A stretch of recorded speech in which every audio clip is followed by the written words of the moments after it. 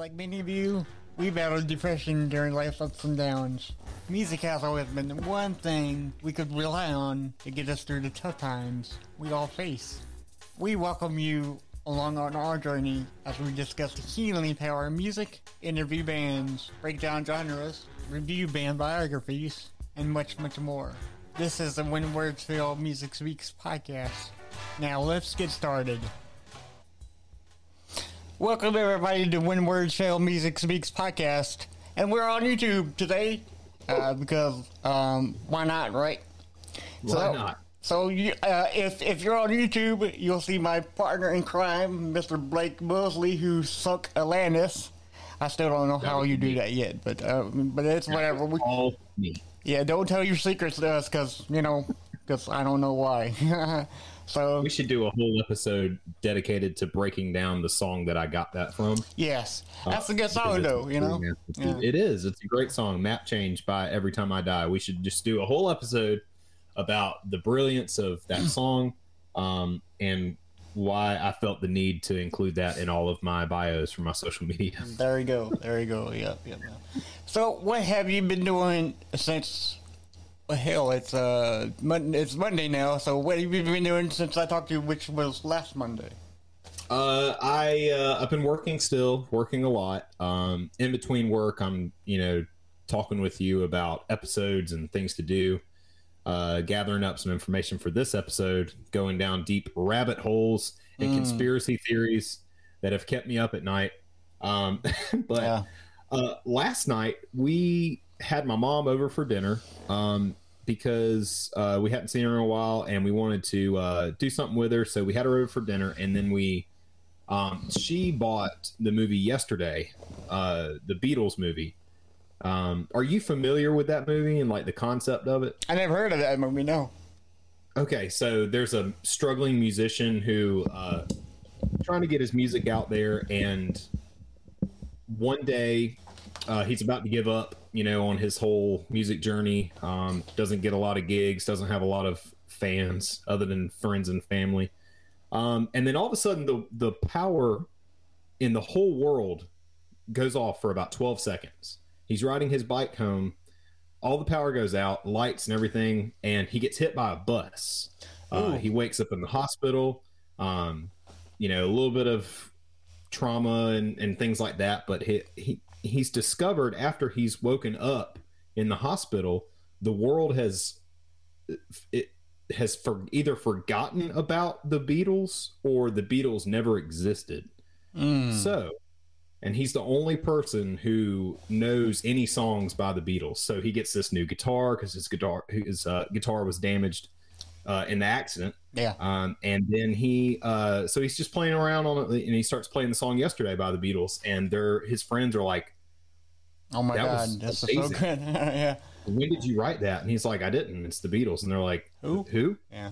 Right. So he discovers that he can now take all these Beatles songs that only he knows and really use it to his advantage, and becomes a very successful musician. And it's just a really interesting, fun story. I would highly recommend everybody go watch it. We had a great time watching it. Allie loves the Beatles, as we've mentioned before. So, several of those songs really connect with her. I know you love the Beatles as well. I do. Yeah. So I would suggest any Beatles fan to go check it out. Yeah. I just got HBO Max, so I wonder if it's on there. Ooh, yeah. I don't know. We watched it. My mom actually had a copy of it on Blu-ray. Yeah, that's how we watched it. But I'm pretty sure I can get it somewhere if I can't get it in the store, because so I don't like physical copies, except if it's going to be vinyl. That's the only physical copy that I ever will collect, True. It's vinyl, in this day and age, that's just the world we live in. Right. Well, for me, it's not that. It's more of a, do I have the space for all these Blu-rays, Yeah, that's true. Because when I was like a teenager, back in 2001, I had this big old bookcase, like slam packed full of Blu-rays, and I was renting out. So I'm like, I don't know what to do with these. you know? So like, what am I gonna do? So I started selling them and started collecting them online. download videos or whatever. So yeah, but it's called Yesterday, right? It's called Yesterday. Okay. Yep. Perfect. Perfect. And it's a great movie. We really enjoyed watching it. But I'm right there with you. As far as physical copies of things goes, the things that I like to get physical copies of would include like special editions of albums or movies or video games or things like that, which I love to get physical copies of video games because when I'm done with them, I can just get them to GameStop and turn them in and get credit, and then you can buy another one. Like, you can't do that with the downloadable copy. So if you're asking yourself, Blake, whenever you do get a PS5, are you going to get the one that takes the discs or the one that you just download the games? And of course, I'm going to take the discs. Right. Yeah. Well, you play the game, dude. I don't know about getting my PS5 yet. I will get one whenever the games are coming out exclusively for it. Yeah. But the games you can get for the PS4, you can get for the 5. So I'm not even worried. And I've heard that you can't find a PS5 yet. Still. No, you can't. But, the other night we had dinner with the new worship leader at our church. Mm-hmm. He invited me and Allie over. And they have a PS5. Oh, wow. I was like looking at it, and I wanted so bad to just be like, can I just play like one thing on it just to see what it's like? Yeah. We never got around to it because we sat around drinking coffee and talking all night. But the whole time I had my eyes fixated on PS5. Glued to that. Okay. Just glued to it. And I was like so bad wanting to ask one of their kids, be like, dude, real quick, do you mind just pop something in there and play it real quick? But yeah. So great weekend so far. Happy March 1st to everybody. Yes. We made it through February. We did. Man, it's been a slow week. This past week, slow, man. I've been waiting to get back on When Words Fail with you and just talk about good music. But I have become, I've become kind of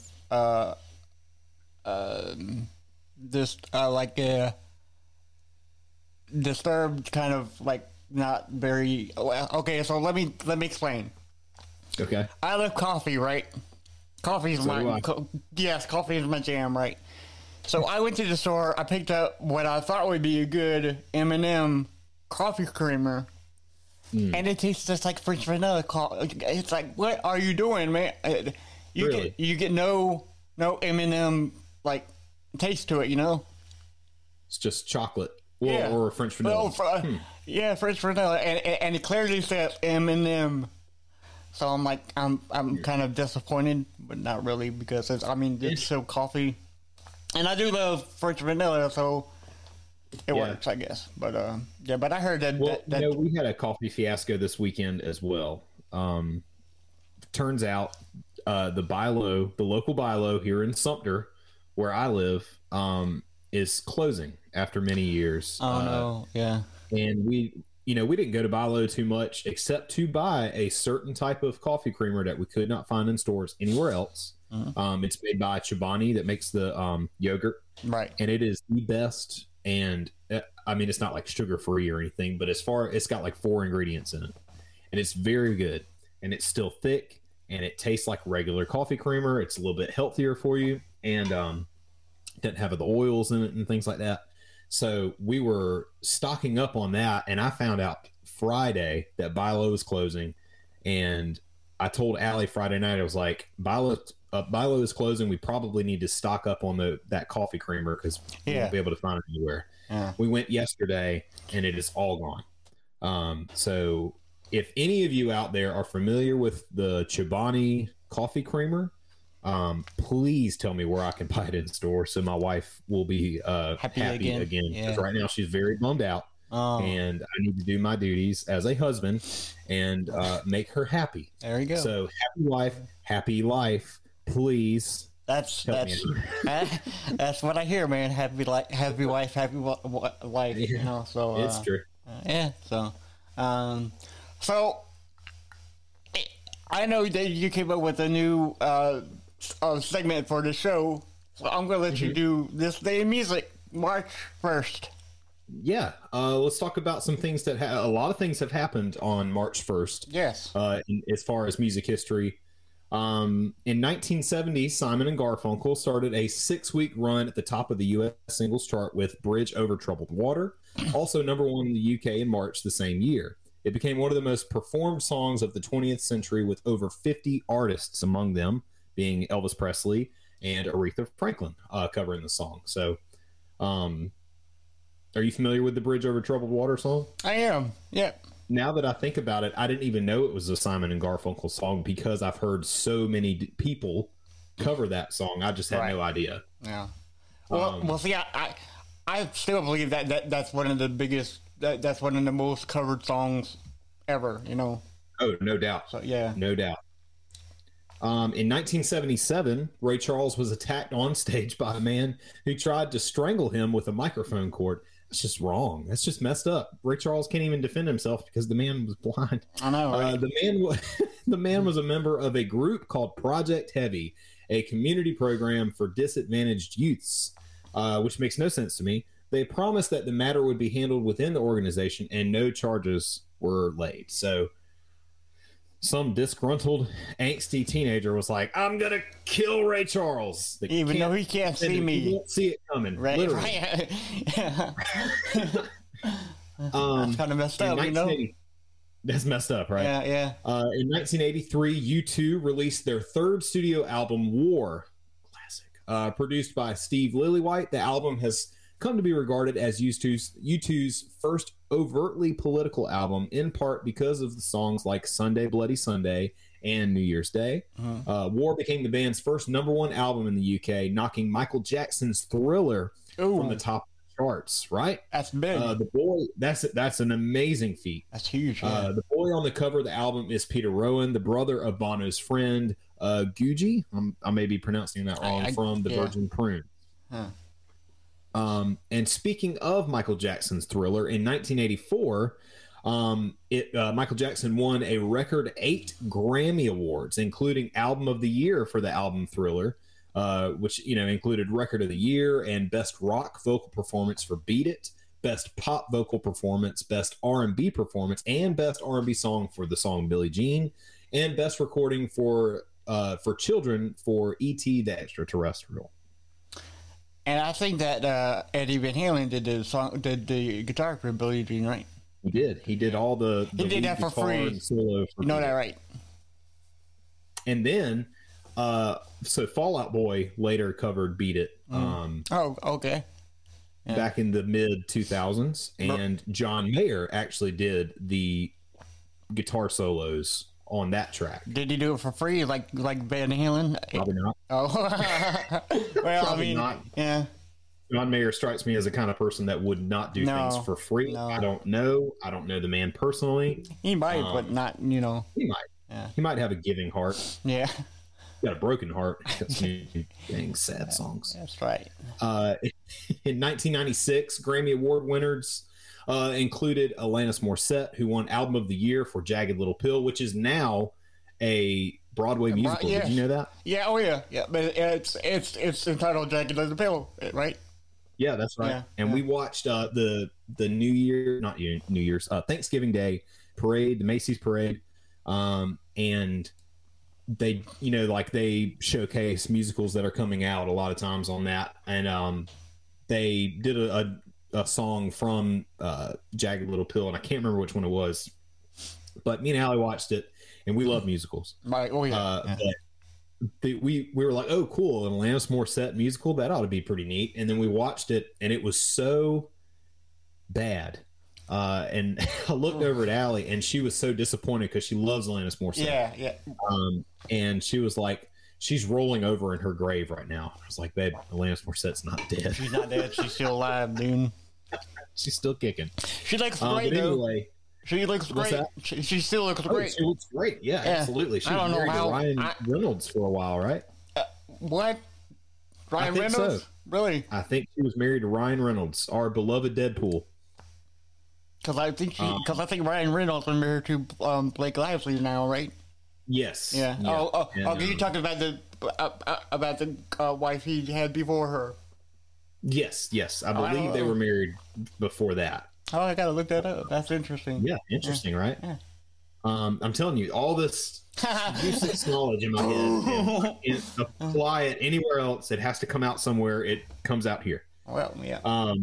But anyway, she won Best Female Rock Vocal and Best Song for You Ought to Know. And then also at the 1996 Grammy Awards, Nirvana's Unplugged, we're going to talk a little bit about Kurt Cobain today, won Best Alternative Album. And then Coolio won Best Rap Performance with Gangsta's Paradise, which has an amazing cover by Falling in Reverse on the Punk Goes 90s Volume 2 album. Check that out. Or the Weird Al parody, Amish Paradise. Oh, hold on. Before I go anymore, I just realized. Okay, so our second Cover Wars is coming out soon, right?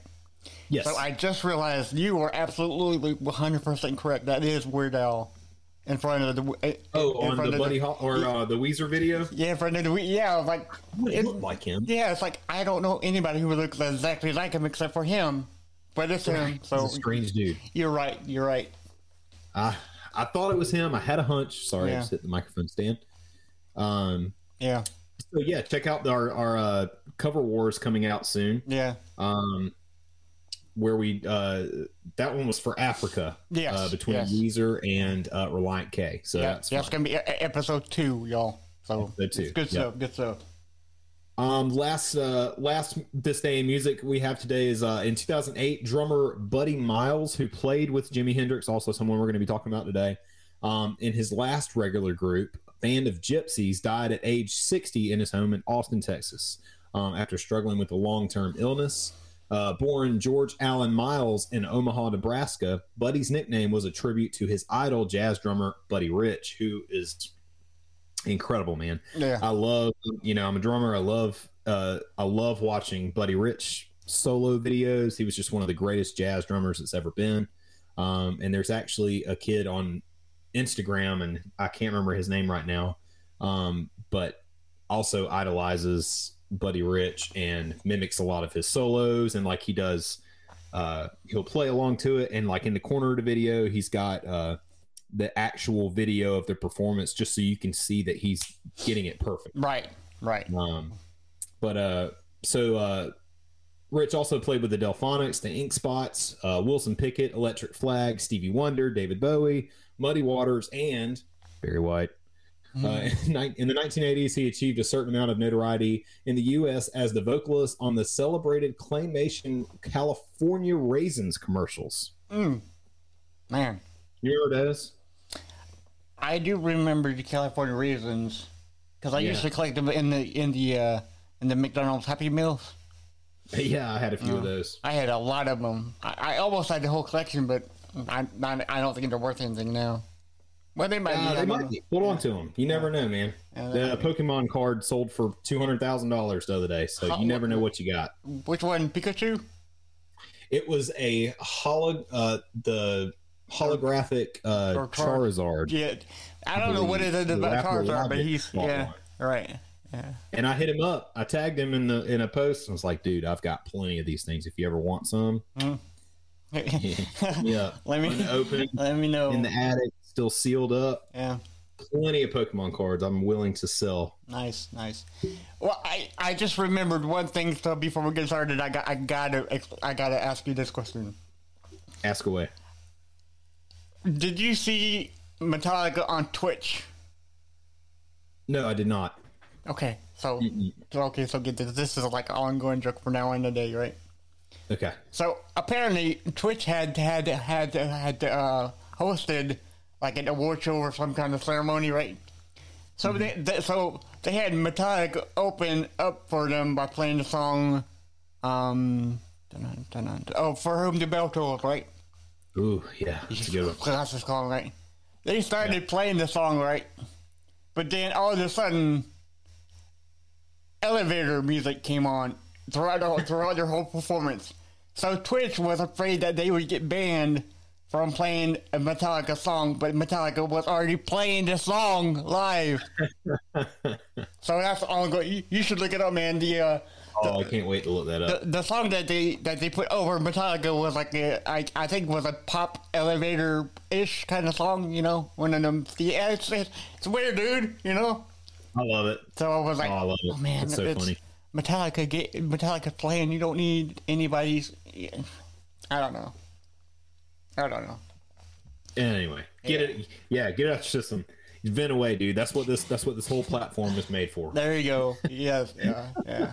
I just don't understand it, you know, and so that's going like ongoing meme or something now. So it's That's good. so great. Yeah.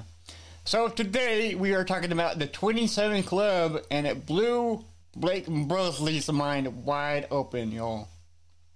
I have not slept in 5 days. I have been stuck to my phone, to my TV, watching YouTube videos, and gathering up as many conspiracy theories and mysteries surrounding some of these deaths that we're going to talk about today. Yeah.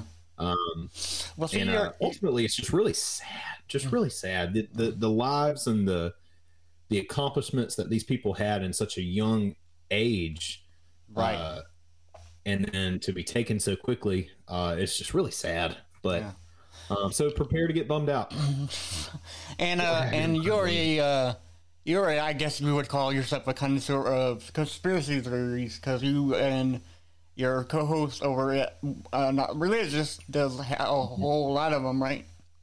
Yeah, we've done some conspiracy theory episodes on Not Religious, breaking down just a ton of things. And I know, like, at the time we were doing them, it's almost like now to be regarded as a conspiracy theorist puts a bad taste in people's mouths. Yeah.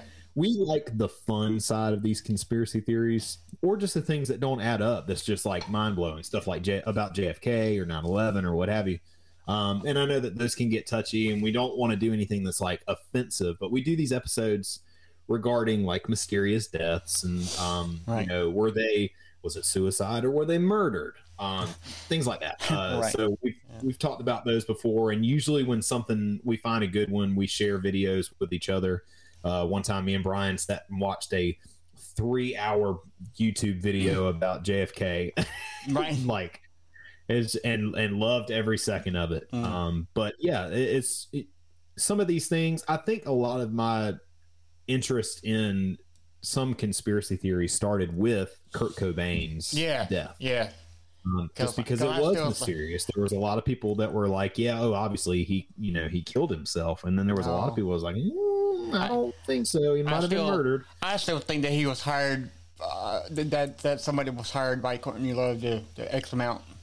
Because I think she was super jealous of him, and he was getting all this notoriety, and she wasn't getting anything with her band Hole.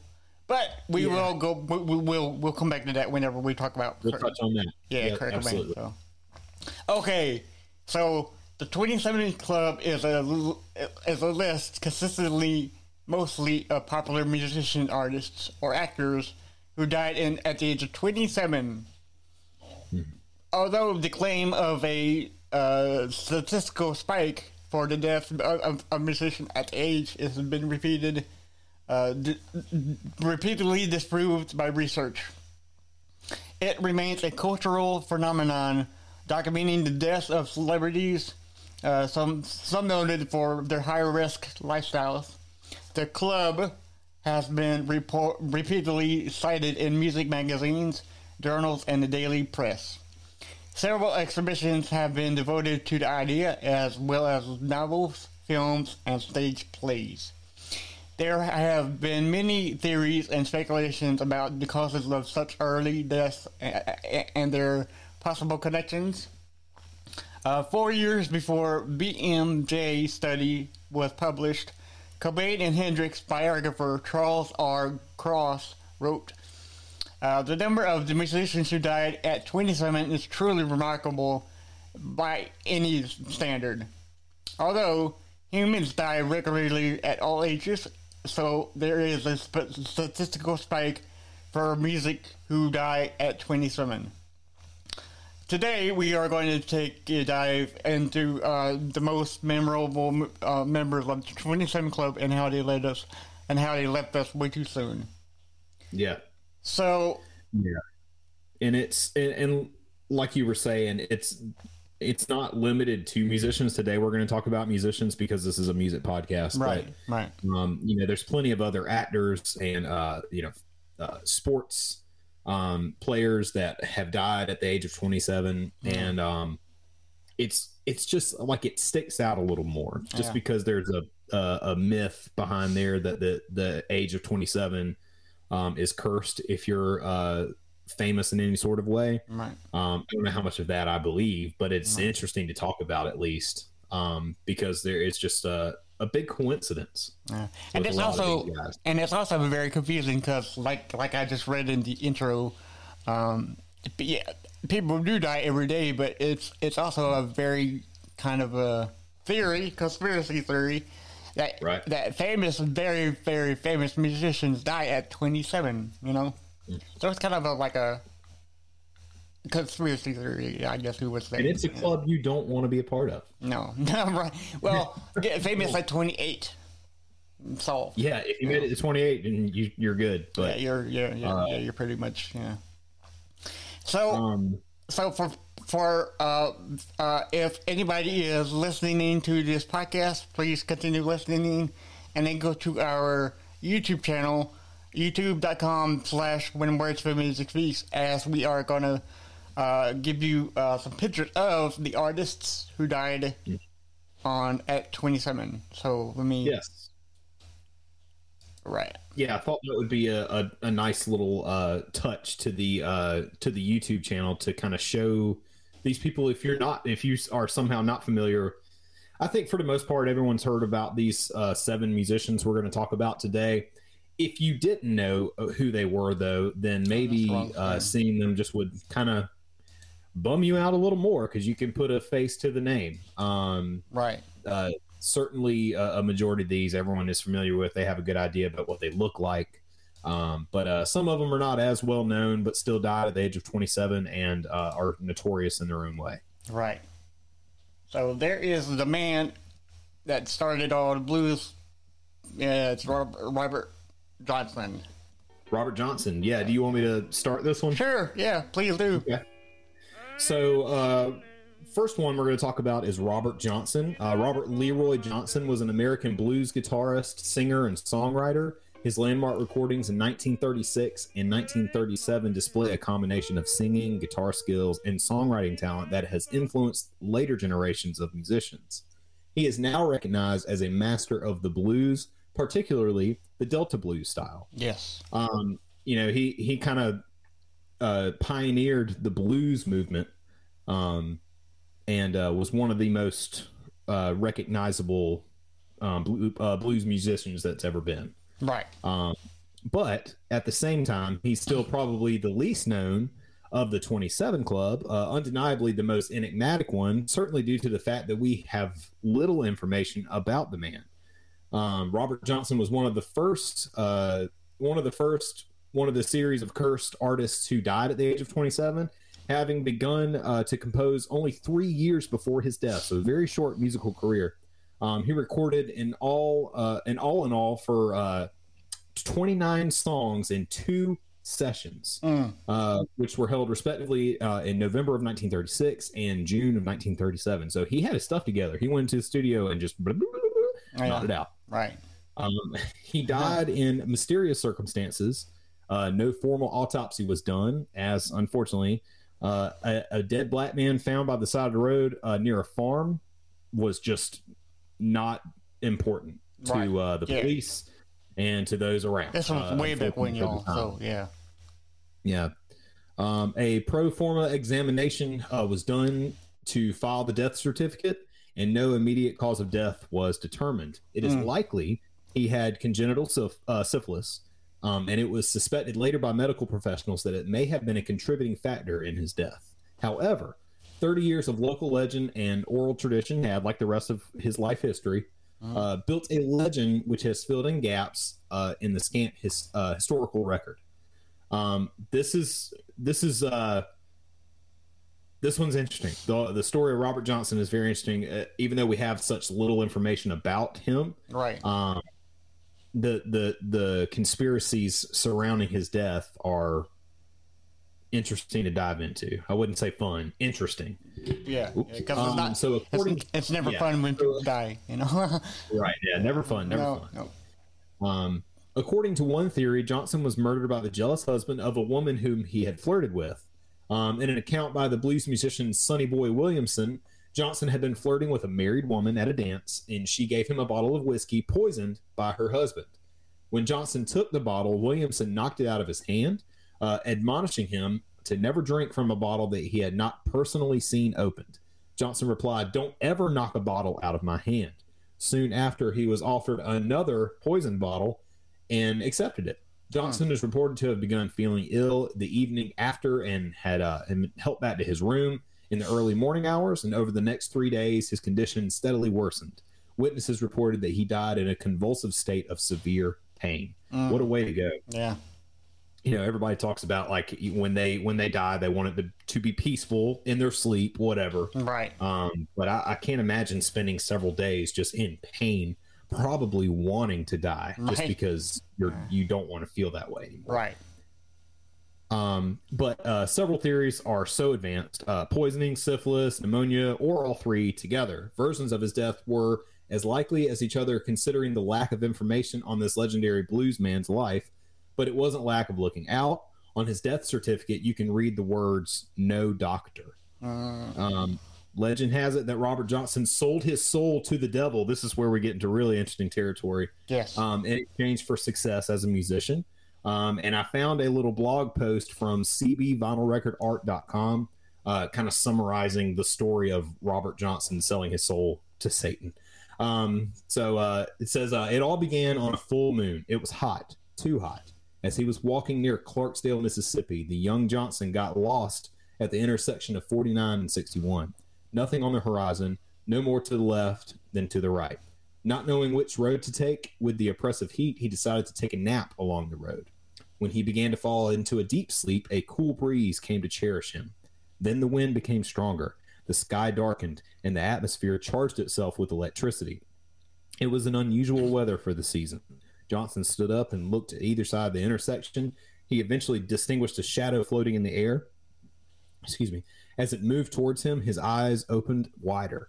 Without any noise nor word, the shadow bit over and seized Robert's guitar, granted it, and played some divine notes before disappearing, leaving his guitar as well as its talent at the top of his fingers. The pact was sealed. Robert had just sold his soul to the devil in exchange for his dexterity to play the guitar. Weird, dude. Oh my god. That like literally that just gave me like chills, dude. You got chills now? Yeah. It's not even a Halloween episode. Right. Yeah. It's interesting. Yeah, it is. But some other theories have come up surrounding his death. Sorry, I keep hitting this microphone. Other theories have come up surrounding his death. But you know, we've talked about that. It could have been syphilis. It could have been a number of things. Especially at that time, you didn't have a lot of medical records to show. You didn't have a lot of examinations that were done. So it's just more speculation than anything. Right. But anyway, Robert Johnson has become a legend and a great source of inspiration for artists such as Jimi Hendrix, Jimmy Page, Bob Dylan, Brian Jones, who we're going to talk about in a minute, Keith Richards, and even Eric Clapton. So keep in mind what kind of legacy his history has left us with. Robert Johnson definitely went down as the pioneer for the blues, and really left his mark in the world of a aspiring guitarist, I'd say. Have you been to Clarksville, Mississippi? I have not. I've actually never been to Mississippi. I would love to go one day. Well, that's where the lore of the legend came from. It's he sold his soul on the crossroads in Clarksville, Mississippi, and I've been there because my grandmother Beatty lived there forever and a day. You know, ever since she was born. I think that's the only place where she ever lived. But I've been there, and it's really kind of eerie. You know, I mean I probably nothing ever happened there. But it's the fact that you hear this and you think, oh my God, it happened right here, you know. So it's kind of weird, yeah. It's kind of weird, yeah. So good stuff. I can't really say if it's true or not, but the murder, well, with the thing that his girlfriend murdering him sound a bit more realistic to me. Yeah, but that's a bit more likely. Yeah, but who loves a good conspiracy theory? This guy, I do, right there. I love it. Yes. Give me all the juicy details that no one wants to talk about. Yeah, I know, right? All right. So we got Mr. Jimi Hendrix. Whew. Yes, sir. Man, this guy's great, right?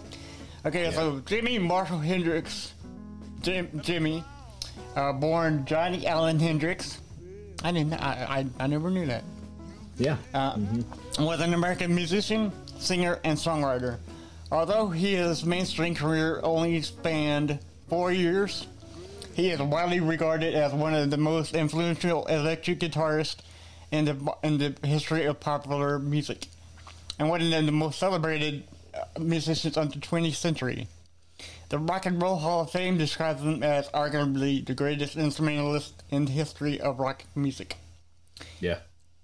In the early hours of Friday, September 18th, 1970, while staying with his girlfriend in London, Jimmy took some sleeping pills. Uh-oh. Yeah. So nobody knew for sure how many pills he swallowed or whether he understood what he was taking. The drug was Vesparax, Vesparax, for anybody who can pronunciate, which I can't. Yeah. So, a strong barbiturate or something. Yeah. Okay. Yeah, very, very strong sleeping pill. Yes. Half a tablet was enough to put a man to sleep for 8 hours. Jimmy... Half a pill. Half a pill, yeah. So Jimmy may have swallowed as many as 9. Oh my God. Yeah. He had also began drinking. This was foolish and reckless because it was a character. Well, I mean, when you're out in a crowd, you gotta stay true to the character, right? That rock and roll lifestyle. There you go. During his years on the road, Jimmy had got into the habit of using drugs indiscriminately. Jimmy would take handfuls of stuff, not even knowing what it was. His friend during Howie has said. Yeah. Coroner Gavin Thurston ordered a post-mortem examination, which was performed on September 21st by Professor Robert Donald Tier, a forensic pathologist.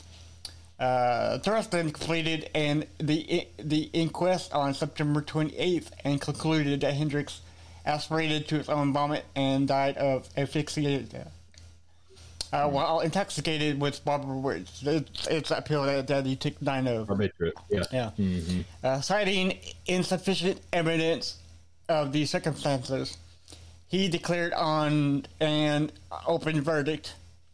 Danny Mann later revealed that Hendrix had taken 9 of his prescribed Vesparax sleeping tablets, 18 times the recommended dosage.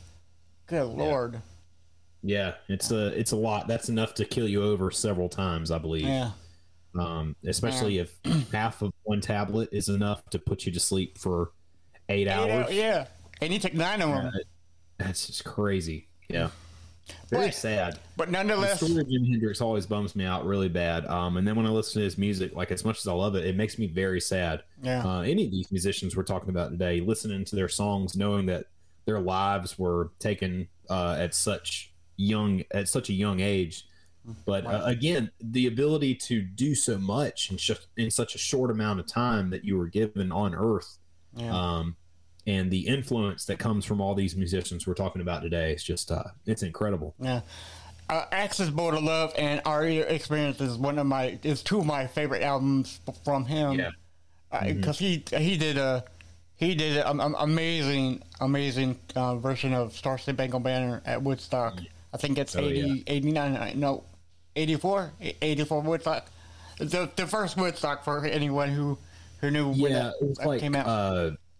I think it might have been in the 70s. Yeah. Like that. Yeah. But his music is so well known now. I mean, if anybody watches wrestling, majorly WCW, you don't know that Hulk Hogan came out with this song "Voodoo Child" when he was coming out with the NWO. So his music is very pivotal to music history. Yeah. So and one of my, let's look it up. Okay. Yeah, Woodstock 69, right? Yeah. Woodstock 69. Yeah, so he did an amazing cover of, or version, I shouldn't say cover, because, version of, Star Spangled Banner. Yeah. Dude, yeah. It's amazing. And then, like, the incorporation of, like, kind of making it sound, I mean, this is in the midst of, the big hippie movement and, war and peace and love and things. Right. But, like, things he did on his guitar, mimicking the sound of like bombs going off and like ambulances and things like that. It's just oh man, it gives me chills listening to it. Yeah, it does. Cool. So next on our list, we're going to talk about Janis Joplin. My mom was a huge Janis Joplin fan. Yeah, very big Janis Joplin fan. Allie is too. She loves Janis Joplin. Yeah. So Janis Lyn Joplin was an American singer-songwriter who sang rock, soul, and blues music. One of the most successful and widely known rock stars of her era, she was noted for her powerful mezzo-soprano vocals and electric stage presence. Very distinguishable voice. You know exactly who you're talking about. Yeah. Whenever you hear "Take Another Little Piece of My Heart," and you're just like that raspy voice that she had. Yeah. But so she appeared at the Woodstock Festival and the Festival Express train tour. 5 singles by Joplin reached the Billboard Hot 100, including a cover of the Chris Christopherson song "Me and Bobby McGee," which reached number 1 in March of 1971. Her most popular songs included her cover versions of "Piece of My Heart," "Cry Baby," "Down on Me," "Ball and Chain," and "Summertime," and her original song "Mercedes-Benz." So she did a lot of covers, but she reached such great success just making those songs her own, because I didn't know that they were anybody else's songs. Right. But I remember watching a Mercedes-Benz commercial with her song Mercedes-Benz. So, fitted to the T, so. How fitting. Yeah. It is certainly easily to imagine that Janis, feeling lonely as she returned to her hotel room in Hollywood after her last recording session, as she sang in "A Woman Left Lonely," one of her last songs that she ever sung, she knew that her boyfriend was taking her for granted. At around 1 a.m. on October 4th, 1970, she got her heroin kit out and injected a vein in her left arm. Then she went to the cigarette machine in the hotel lobby, returning to her room with a pack. She closed the door, started to undress, and reached to put her pocket on the nightstand. As she did, she kneeled over, hitting her face on the table as she fell to the floor, where she was found dead the next day. Very sad. Yeah. Alcohol was present in the room. Newspapers reported that no drugs or paraphernalia were present. According to a 1983 book authored by Joseph DeMona and Los Angeles County Coroner Thomas Noguchi, evidence of narcotics was removed from the scene by a friend of Janis Joplin and later put back after the person realized that an autopsy was going to reveal that narcotics were in her system. The book adds that prior to Joplin's death, Noguchi had investigated other fatal drug overdoses in Los Angeles, where friends believed they were doing favors for decadents by removing evidence of narcotics. Then they thought things over and returned to put back the evidence. So a lot of back and forth. Take the drugs out. Oh, just kidding. Put it back. Noguchi performed an autopsy on Joplin and determined the cause of her death to be a heroin overdose, possibly compounded by alcohol. Never a good mixture. Cook, I don't know from personal experience, but I can imagine it probably doesn't go well together. Yeah. So Cook believed, it's very sad. Janis Joplin, R.I.P. Cook believed the singer had been given heroin that was much more potent than she and other L.A. heroin users had received on previous occasions, and was indicated by overdoses of several of her dealers' other customers during the same weekend. And then her rule, and then her death was ruled accidental. Excuse me. Joplin was cremated at Pierce Brothers Westwood Village Memorial Park and Mortuary. What a terrible long name for a morgue in Los Angeles. And her ashes were, this is cool, her ashes were scattered from a plane into the Pacific Ocean, giving us a little piece of her heart in the ocean. If you want to go swim in the ocean, it's probably a little bit of Janis Joplin out there. Probably. I don't mean to make light of that. No. I mean, that's extremely sad. I just thought it was a nice tie-in to the song "Piece of My Heart." Sorry. Oh, so you made it? Okay. I'm sorry. It is my fault. Well, I mean, with all these deaths, it's somewhat okay to make, like, you gotta have fun with. Like, you gotta make light of it eventually. Yeah. I mean, we should celebrate their life too. So it all comes together. And that's why. Yeah, and we want to talk about their success as musicians, right, to go along with their untimely deaths, right? Because, like I said, they're very influential at such a young age. They are, yeah. This next one we're going to talk about, though, is the craziest one to me. The story of Brian Jones blows my mind, and the mystery surrounding his death. So, let me see if I can get a picture up. Hold on just a minute. Yeah. Actually, why don't you take this and go ahead and start it, and I'll pull up the picture. Okay, sure. Yeah. So Brian Jones, or Louis Brian Hopkins Jones, is his birthday. Whose birthday is today? Yay! Happy birthday! 1st, was an English musician and composer, best known as like I told James before we started doing this episode.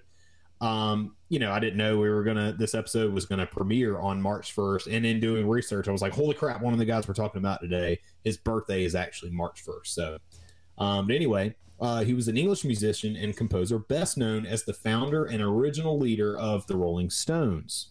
Didn't know that.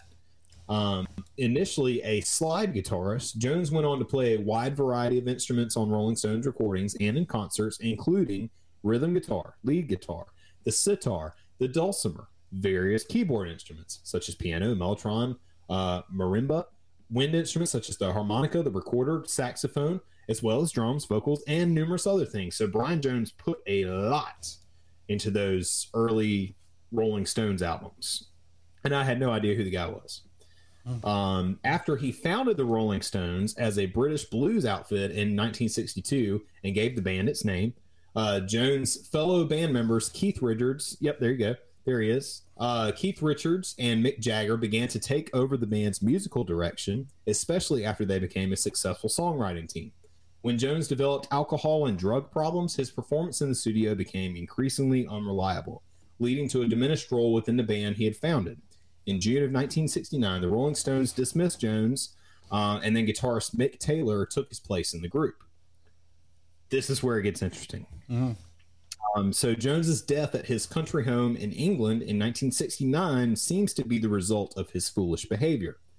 To mix alcohol and drugs and then dive into the swimming pool, probably not a good idea. Again, I've never done that, but I would assume that's a bad idea. Well, see, that seems to be like a major reoccurrence is drugs and alcohol together, because when you live the rock and roll life, it's sex, drugs, and so I mean, yeah, it's their mantra.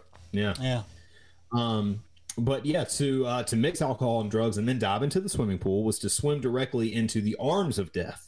As clear as it seems, the death of Brian Jones had become one of the most persistent mysteries of rock and roll, with many people questioning the official version of what happened. Even members of the Rolling Stones have expressed doubts.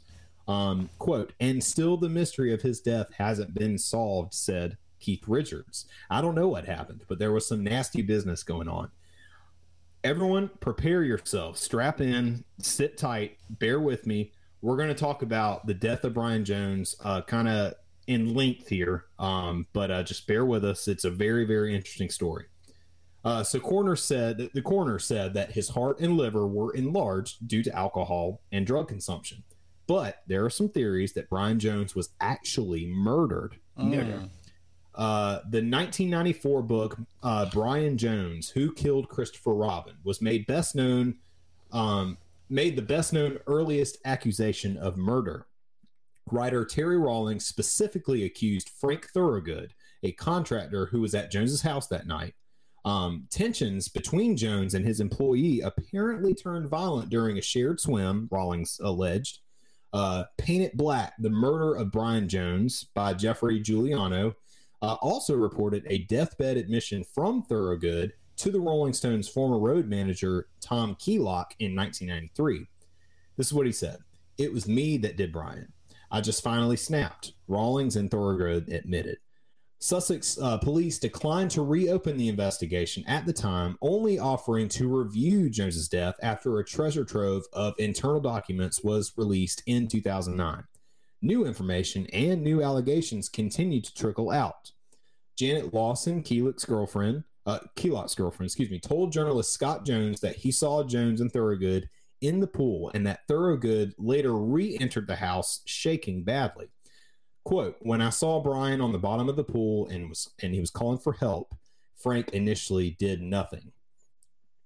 So already some speculation there about, was it drugs and alcohol, or did somebody actually take him out and made it look like an accident?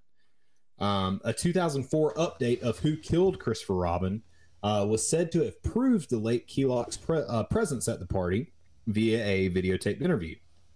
For Rawlings, that decisively established a conspiracy. Keylock had reportedly long asserted that he was away from the house on an errand for Keith Richards. Jones was, quote, "definitely murdered and there was a cover-up," she told Mojo back then. It's not a crackpot theory, it's what happened. Bill Wyman said after his death, he formed the band, he chose the members, he named the band, he chose the music that we played. He got us gigs, he was very influential, very important, and then slowly lost it. Highly intelligent, and just kind of wasted it and blew it all away. So sad ending to his life, although we probably wouldn't have the Rolling Stones as we know them had it not been for Brian Jones. I had no idea that he was one of the original members. He started the band, he named the band, he wrote all the original songs, and just unfortunately his demons got the best of him. Yeah. And his life was taken at such a young age. That's sad. And that's 27, Yeah, 27. Who would have thought, so that's very, very sad. So yeah. Mr. Jim Morrison. Yes, there he is. What a handsome devil. He is, man. Yeah. All right, so James Douglas Morrison was an American singer, songwriter, and poet who was the lead vocalist of the rock band The Doors. Great band. Great band. Due to his wild personality, poetic lyrics, distinctive voice, unpredictable and erratic performances, and the dramatic circumstances of surrounding his life and early death, Morrison is regarded by the music critics and fans as one of the most iconic and influential frontmen in rock history. Since his death, his fame has endured as one of the popular culture's most rebellious and oft-displayed icons, representing the generation gap and youth counterculture. The cult of Jim Morrison grew, I can't pronounce that word. Posthumously. There you go. Taken off in 1979 with Francis Ford Coppola used the song, in the soundtrack for Apocalypse Now. Great movie. Part of the cult of Jim was the consciousness of him dying at the same age as Brian, Jimmy, and Janis. The 27 link helped reinforce the idea that Jim had been special, that his death was fated, that there was something weird going on. The fact that Jim's girlfriend had died at the same age underlined the weirdness of the coincidence. The legend was familiar to everybody with interest in popular music by 1994, when Kurt Cobain decided to join the club. I don't think he decided. Yeah, he didn't quite decide, but and we'll get into Kurt Cobain next. That's another interesting one. Right. According to his death certificate, Morrison, who was famously found dead in the bathtub of his Paris apartment at the age of 27, died from natural causes. But according to The End, Jim Morrison, a book by Sam Burnett, a French-born former New York Times journalist, club manager, and friend of Morrison, the rock star died of a massive heroin overdose in the bathroom of the Rock and Roll Circus Club in Paris. In Paris' left bank, and was moved to the tub as part of a astonishing cover-up meant to deflect blame from the posse of drug dealers Morrison patronized. So that's kind of weird because it sounds like me reading this. Mm-hmm. His death was covered up, right? Is that what I'm getting? Yeah. Another mystery surrounding the death of a famous musician. Yeah. So. And drugs are involved yet again. Yeah. And this time it was heroin of all things, you know. Yeah.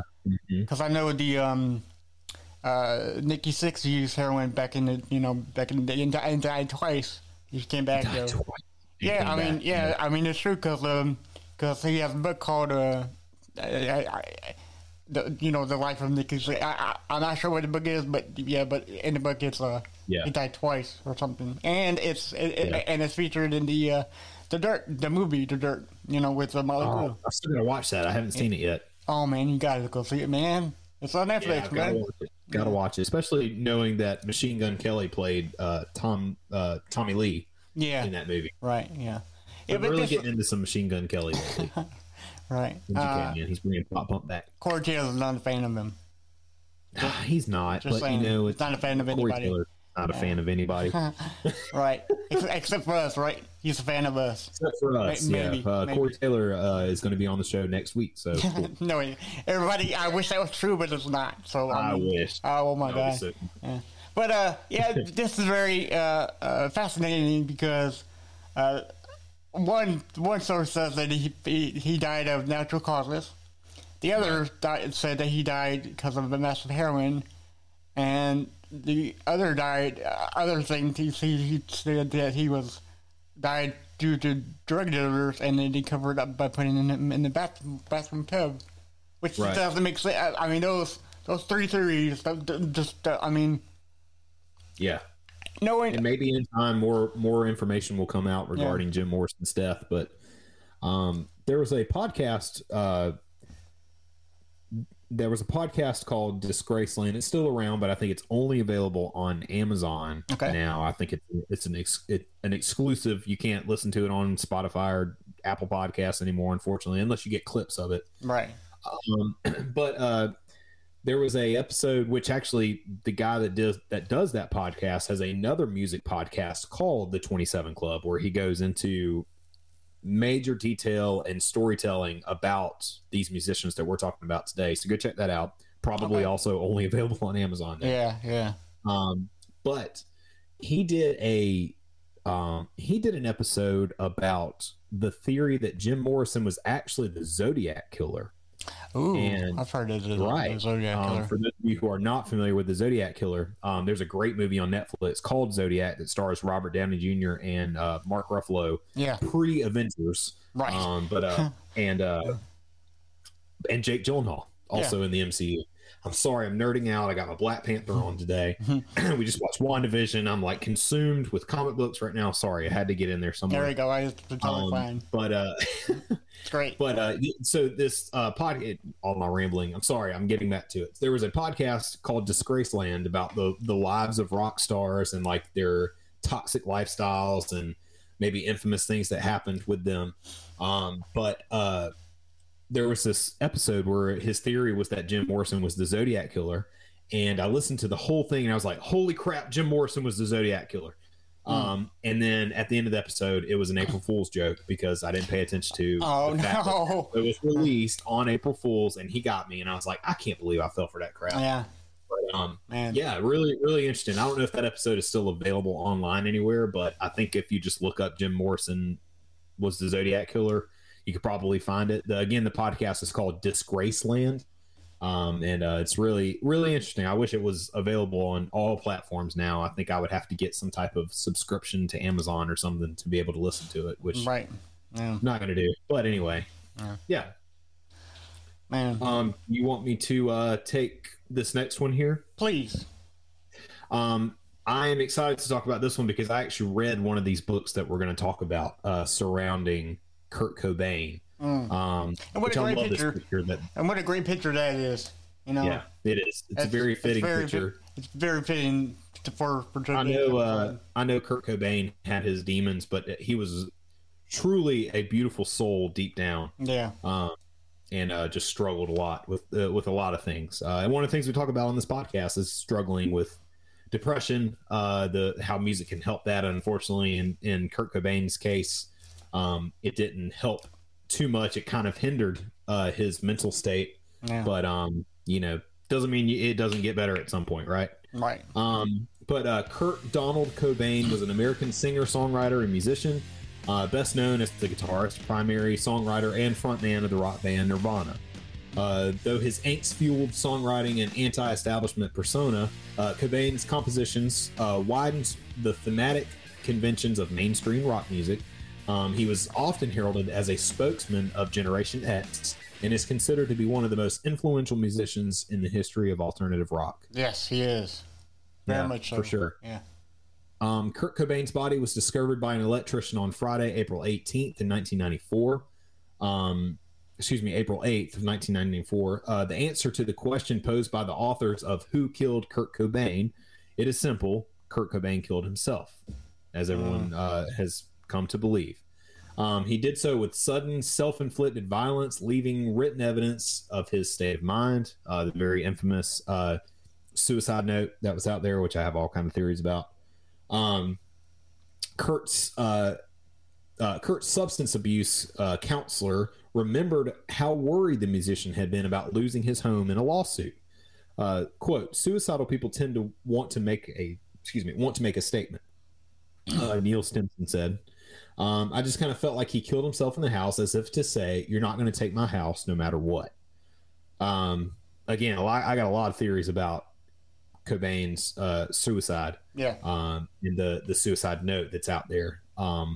But anyway, apart from a minor amount of blood coming out of Kurt Cobain's ear, the electrician reported seeing no visible signs of trauma and initially believed that Kurt Cobain was asleep until he saw the shotgun pointing at his chin. A suicide note was found addressed to Cobain's childhood imaginary friend Boda that stated that Cobain had not, quote, felt the excitement of listening to as well as creating music along with really writing for too many years now. A high concentration of heroin and traces of, I'm going to mess this word up, diazepam? Yep, that's it. Were also found in his body. Cobain's body had been lying there for days, unfortunately. The coroner's report estimated that Cobain has to have died on April 5th, 1994, at the age of 27. I want to talk about the amount of drugs that was in Kurt Cobain's system during the autopsy. From what I've heard by medical experts, this is where I'd theorize that he didn't kill himself. He probably had enough drugs in his system to kill him over probably 3 or 4 times, is what I've heard. Right. How he would have managed to shoot himself with a shotgun and be that high, he probably would have already been dead just from the drugs in his system. Okay. I don't know. Again, I'm not an expert. I know not every situation is the same. But I always thought that was a very interesting theory about the amount of drugs that was in his body. Yeah. Because when you take a massive amount of drugs, you don't like. Well, some drugs put you to sleep. Some drugs are like right. it's like a muscle relaxer, and you don't want to do anything, you know. Right. Well, this book that we're going to talk about, Love and Death, The Murder of Kurt Cobain. I've actually read this book. I read this book when I was in high school and I actually did a book report on it. Oh, nice. I went to a very strict Christian school, but like my English teacher was really cool. Yeah. And I told her, it was like, I'm not going to talk about. I'm not doing a Nirvana biography. I want to talk about the mystery surrounding his death. Yeah. So Love and Death: The Murder of Kurt Cobain, published by Simon and Schuster, is a collaborative investigative journalism book written by Ian Halperin and Max Wallace, supporting to show that Nirvana lead singer and guitarist Kurt Cobain, believed to have committed suicide, was in fact murdered, possibly at the behest of his wife Courtney Love, singer of the band Hole. It is a follow-up to the author's 1998 bestseller in the same subject, Who Killed Kurt Cobain, that we talked about. The book is based on 30 hours of audio-taped conversations exclusively obtained by the authors between Courtney Love's private investigator, Tom Grant, and her and Cobain's entertainment attorney, Rosemary Carroll, who both dispute the official finding of suicide and believe Cobain was in fact murdered. Rosemary Carroll says on the tapes that she believes the suicide note was forged or traced. They did a whole breakdown of his handwriting and comparing them to the suicide note, and it was like, I don't know if this all matches up. Yeah. There's something really weird going on with the last few lines of the note. But anyway, so the authors also interviewed Kurt Cobain's grandfather, who believes Kurt was the victim of foul play, and that Courtney's father, who also believes that he was murdered. In the book, a prominent forensic pathologist examines the known autopsy evidence and claims that the official suicide scenario was impossible. She claims that there is compelling and authoritative evidence that Kurt Cobain was murdered. Again, too many drugs in his system to kill himself. Yeah. Suicide note doesn't add up. There's a lot of theories surrounding Courtney Love that maybe she had him killed. If you want to get into that, I'm sure there's plenty of videos and the book that we just talked about. But it's really interesting to dive into. And didn't you just read that Courtney Love's dad? Her own father thinks that Kurt Cobain was murdered. Come on, man, you got it. Yeah. That's yeah. Yeah, it's interesting. Yeah. So Dave Grohl, if you don't know, Dave Grohl, lead singer of the Foo Fighters, was the drummer for Nirvana. Dave Grohl said that the news of Kurt Cobain's death was probably the worst thing that has happened to me in my life. I remember the day after that, I woke up and I was heartbroken that he was gone. I just felt like, okay, so I get to wake up today and have another day, and he doesn't. Dave Grohl believed that. Dave Grohl believed that he knew Cobain would die at an early age, saying that, quote, sometimes you just can't save someone from themselves. And in some ways, you kind of prepare yourself emotionally for that to be a reality. I don't know where Dave Grohl stands with the whole theory that maybe he was murdered and maybe he didn't commit suicide. Dave Grohl really doesn't talk about Kurt Cobain a lot. They have no interest in doing any type of reunion, even though, Chris Novoselic is still alive, played bass in there, and also his name escapes me, Pat Smear. Pat Smear. Yep, it's Pat something. Yes, Pat Smear. You're right. Is it Pat Smear? Okay, yeah. So he played. Right. He's also in the Foo Fighters. Yeah. Plays guitar in the Foo Fighters. Played with the Nirvana. Right at the end there, he is notoriously playing guitar on. Oh, wait a minute. Unplugged. If my mind serves me correct, they did the Nirvana reunion. I think they did it with Pat Benatar or Joan Jett. I think it's one of them. Did they? I didn't know that. I want to say I'm 77% correct, but I wanted to look that up later on. Tell you next week. Yeah. It's they, from what I've heard, they still get together and they jam Nirvana songs. Right. That's great. I'm sure they all get. They get together at Dave Grohl's house or something. Yeah. Probably just to keep that going, just to reminisce on what happened with Kurt and like the success that they got from Nirvana. Right. And I still think to this day, my favorite unplugged session is the Nirvana. Hell, I even got the album. I even got the album of the whole thing. You know, Yeah, it's so good. Yeah, and like we said before, you'll get to see Dave with the turtleneck on, which is very odd but funny too. But that session is my favorite ever of the Unplugged series that they ever did. No doubt. Yeah. So our last, so our last and final person who tragically passed was Amy Winehouse. Yeah. So Amy Jade Winehouse was an English singer and songwriter. She's known for her deep, expressive. I can't pronounce that, dude. Help me out. Contralto vocals and her electric mix of musical genres, including soul, rhythm, and blues and jazz. At the 50th Grammy Awards in 2008, she won 5 awards, tying the record to the most wins by a female artist in a single night, and becoming the first British woman to win 5 Grammys, including 3 of the General Field Big Four Grammy Awards: Best New Artist, Record of the Year, and Song of the Year for Rehab. Great song. Mm-hmm. Yeah, it is a great song. As well as Best Pop Vocal Album. Okay, good. So those are all the awards she won. Yeah. So what Amy's state of mind was when she took her last go of vodka at home in London in July 2011, it's impossible to know. She had said that there were things she still wanted to do with her life, but she seemed unable to take action. Despite being a remarkably honest and open person in many respects, she had always been cagey about her inner life.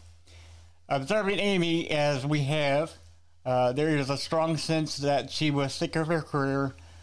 Like Hendrix and Cobain, she had become a prisoner of her own image. And as with Janis Joplin, her man was glaringly absent at the end. Yeah. So were other people Amy had depended on, in many cases, exhausted. Yeah. Winehouse's bodyguard said that he had arrived at her residence 3 days before her death, and felt like she had been somewhat intoxicated. He observed moderate drinking over the next few days. He said that she had been laughing, listening to music, and watching TV at 2 a.m. On the day of her death. Yeah. At 10 a.m. BST on 23.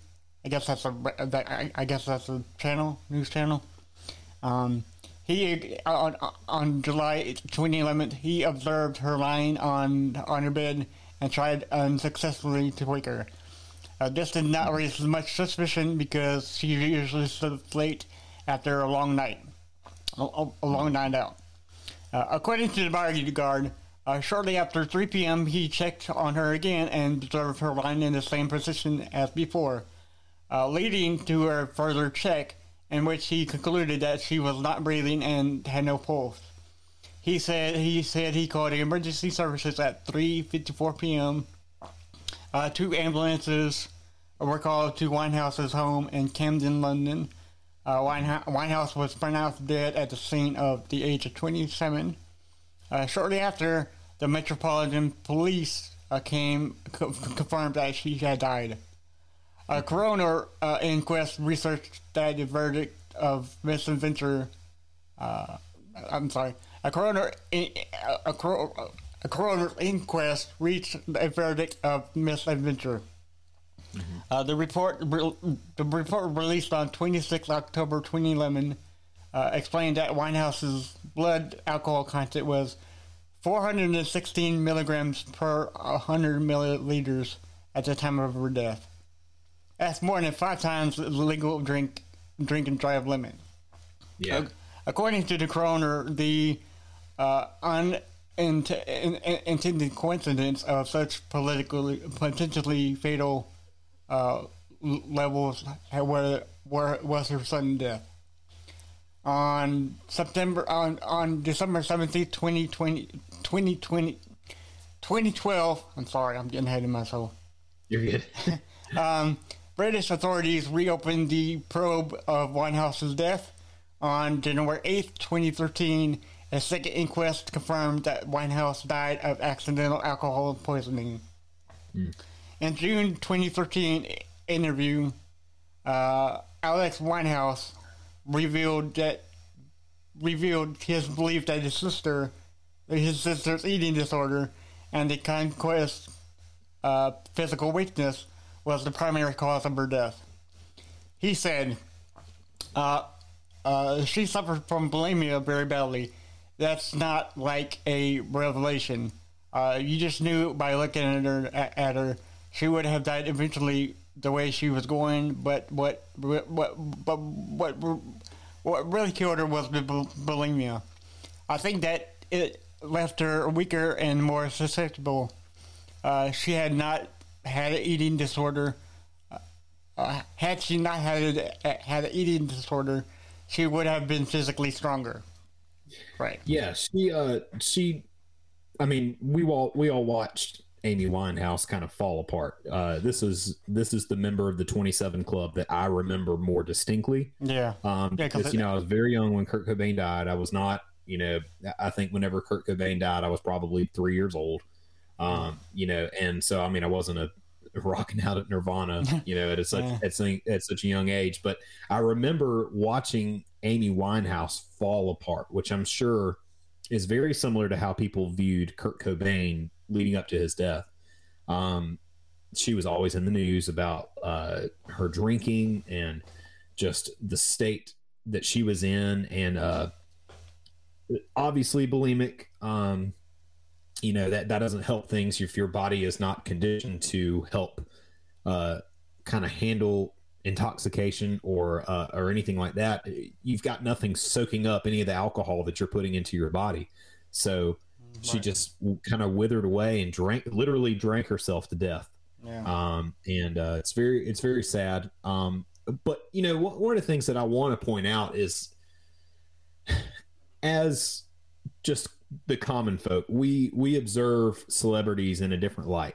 It's easy to make fun of them because we're probably jealous to an extent.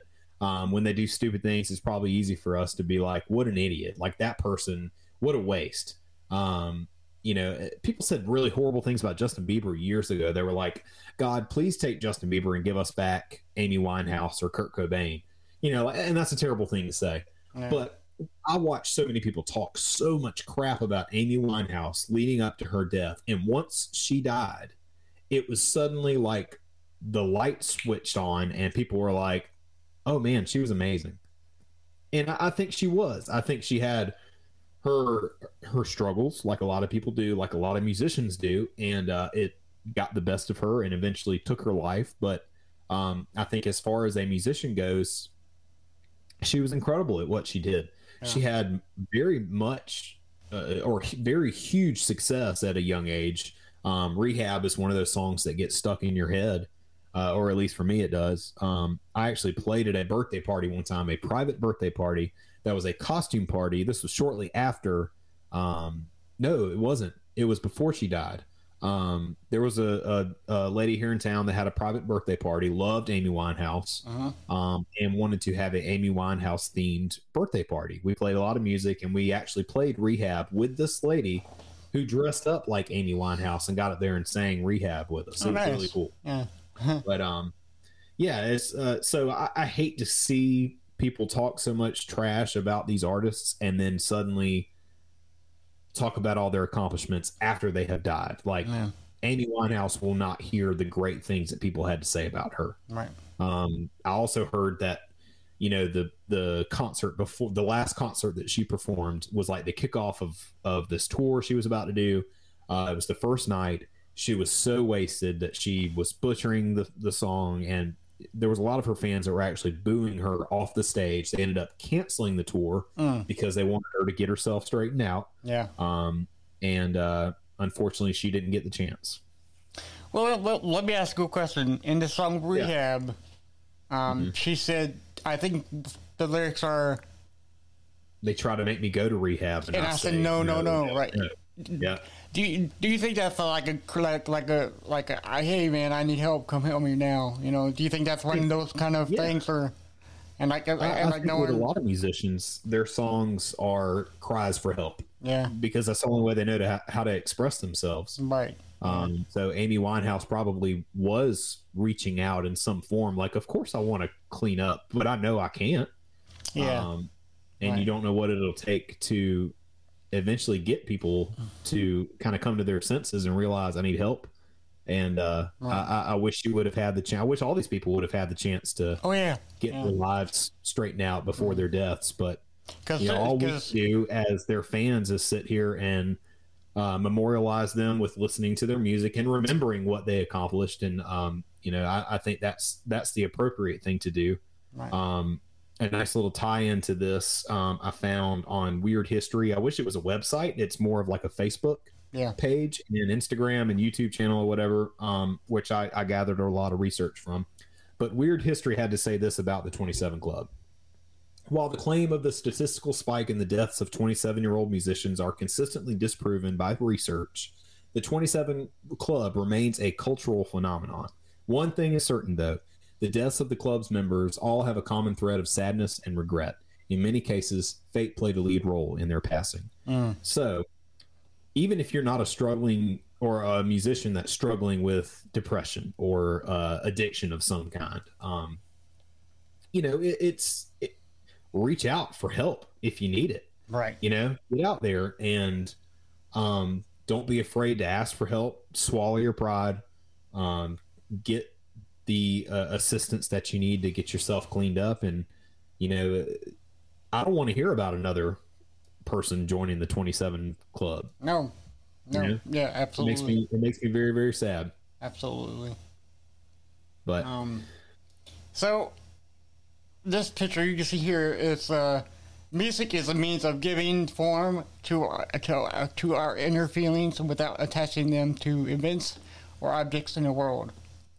That's very, very cool.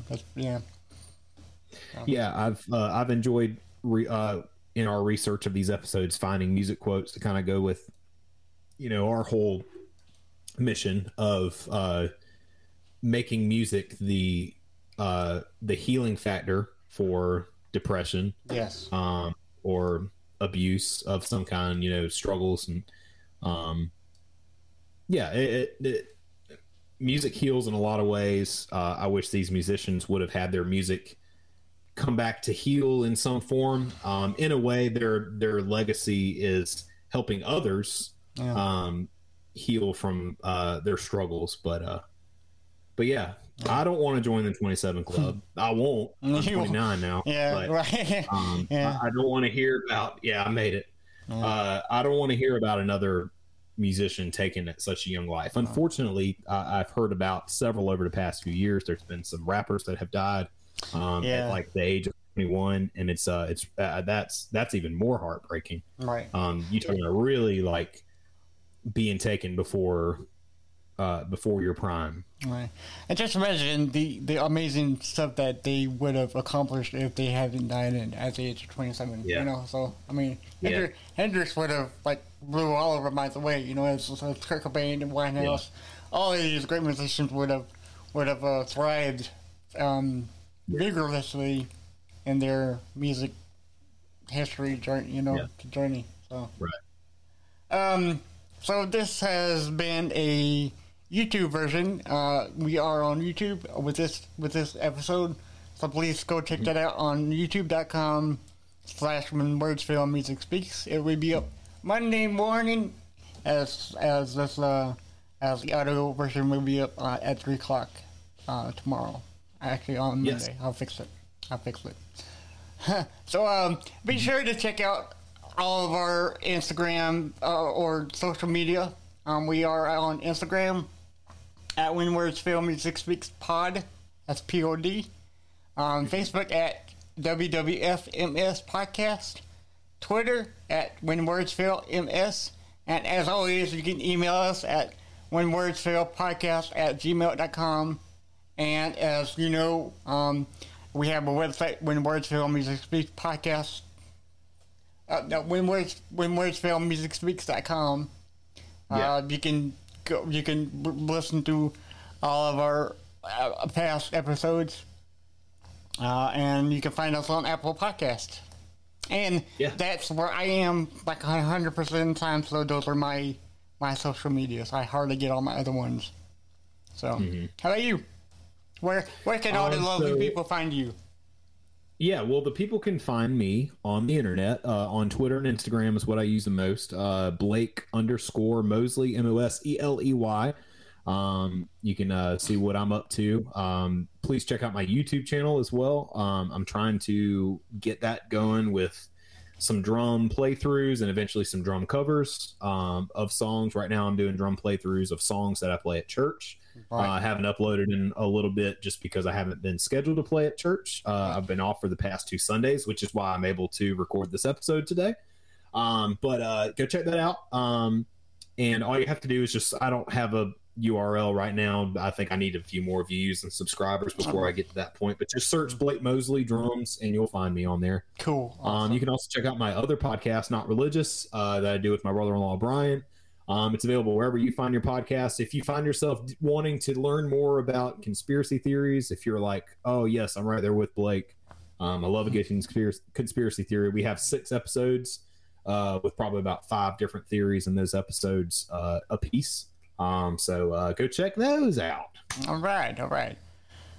Yes. Everybody, we thank you so much for listening. And until next time, we will see you next Monday.